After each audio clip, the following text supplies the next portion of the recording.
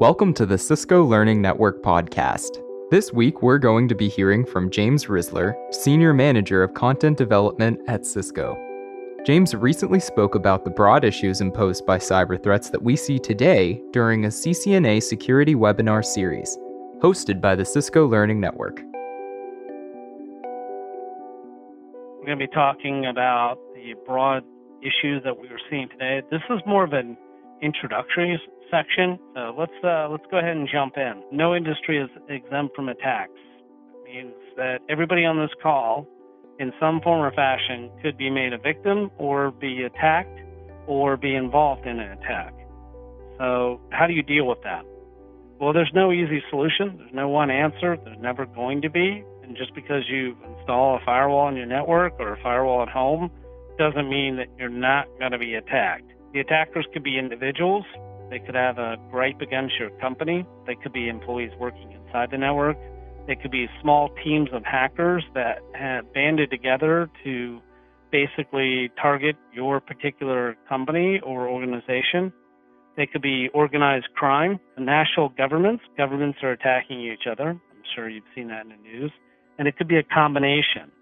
If we remember that when the whole sit-in was going here in the United States and various places like in New York City by those different groups, Anonymous started coming out and supporting that and attacking anybody that was trying to counteract those groups that were doing the sit-ins in the various cities.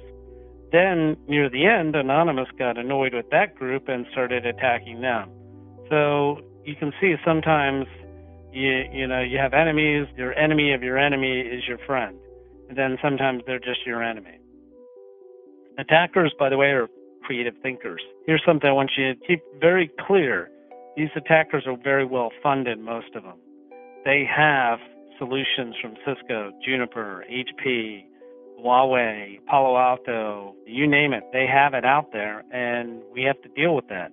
Because they have those equipment and solutions, they're using those networks to do their attacks. They're evolving. I'll give you an example of evolving.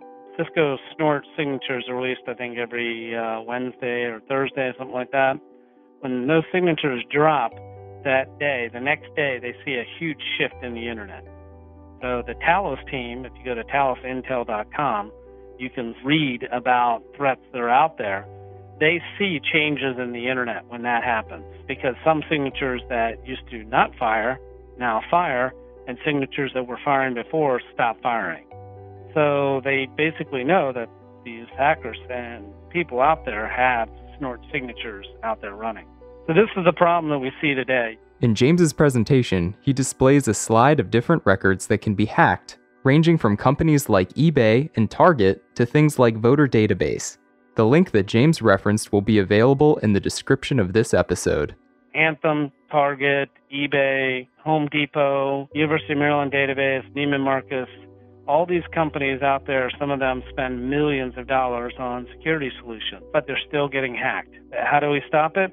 There's probably not one easy way because the problem is a people problem. People bring those threats into your network. People go to websites and click on them. And so you've got to be aware that you probably do have threats on the inside of your network. You just have to go find them. And we aren't really given a lot of time in the busy days of the IT professional to go around and hunt the network. So let's look at the Threatscape and how it's evolving. So here we see that back in 2000 we had worms. One of the original worms was written by a master's student at a Philippine university. He wrote the I love you one. I sent it out in an email and millions of people clicked on it. In 2005, we got into something called spyware and rootkits. What happened then was we had to come up with another solution. So that's where IPS and IDS became a network perimeter solution for us to try to trigger and fire on. These were detected inside your network. Worms, we used antivirus and host-based protection. Around 2007, something interesting happened. Conflicker came out, and Conflicker changed the game because Conflicker begot what we now know of as advanced persistent threats today. These are threats that companies use to target you. and target your corporation or hackers use to go after your organization. So they usually come from sites that you can sandbox, reputation-based. So now we get into advanced persistent threats around 2010, and it all started because of Conflicker. So if you read about the history of Conflicker, which is pretty interesting, and how they tried to stop it, and how it did domain name registration, automatic creation of domain names inside the software, and how it did encryption, you'll see that we've been evolving. Also, in 2014, 15, 16, we heard something new come about, which is called IoT, the Internet of Things. That has created the increased attack surface.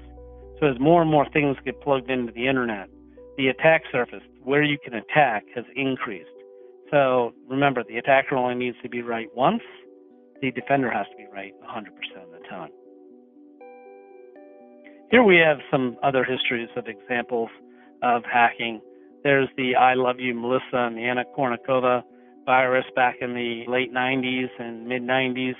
There, 2000, we have Nimda, SQL Slammer, and Conflicker. Conflicker really should be around 2005, 6. And then Conflicker 2, version 2, was because the creators of Conflicker realized that they were being tracked, and they changed their software. They revved it. Basically, they added more complexity to it to keep the people following them and tracking them off kilter. So now we have things like Aurora, Shady Rat, Dooku, Shamoon 2, WannaCry, and Angler. All those are things that we're having to deal with today. By the way, if you want to read about the history of Angler, Cisco's shut down Angler, which was making, I think they estimate like $30 million a year. What do you think they're doing with that money? They're reinvesting that money into developers and software and hardware to try to continue their hacking. So the problem that we face is because they're making money from the hacks. Social Security numbers, you can buy those for $1.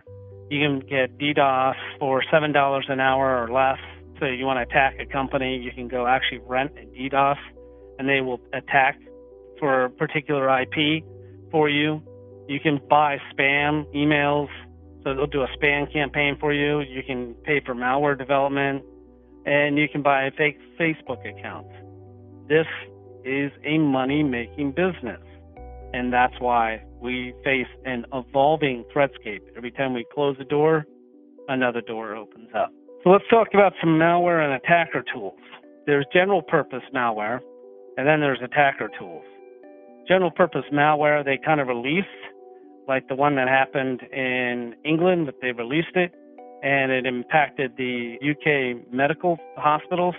It was really targeted toward one particular weakness in Microsoft Windows. That had been patched, by the way, but the UK medical hospitals and chain did not have that patched, and then I exploited that.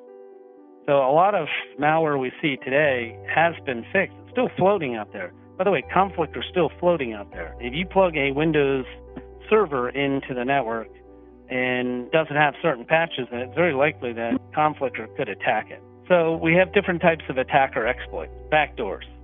Once they hack into your company, they want to install something in there so they can get back in. So they might use backdoors, scalers, and droppers, rootkits to give them root access to the machine. They have to pivot sideways, so they might install software that allows them to pivot. They might want to do keyloggers. They might track whatever somebody types on that computer and save it so that they can maybe get passwords. Exploits, they might generate their own self-defined exploits depending upon what software that particular machine or organization is using. And then they got to deliver it with the various types of payloads. So polymorphic software malware is malware that from one machine to another machine will change. Its signature or its MD5 hash or SHA-1 will change as it moves from machine to machine. Certain things will turn off and on so that if it's being tracked, you can't figure out where it's going in your company. So some Threatscape terminology that you'll hear is vulnerability. This is weaknesses that compromise either the security or the functionality of a particular solution. It could be a software bug. It could be a hardware bug or a combination. They buy this equipment and then they figure out where it's weak, or they look at the issues that companies report when they self-report to various sites out there that they found threats with or holes in their software. Then they just basically look for people that haven't patched it. They go write an exploit to take advantage of that vulnerability. Threats, the exploit, the way to leverage that vulnerability. Threats, there's circumstances that could cause potential harm to your asset. And then the risk. All this is about risk management. How much patching, how much risk are you willing to accept in the company? And some companies actually go out and buy risk insurance to try to mitigate some of these issues. To hear more from James Risler, or to view the full webinar that this segment is from, be sure to visit the Cisco Learning Network at www.ciscolearningnetwork.com.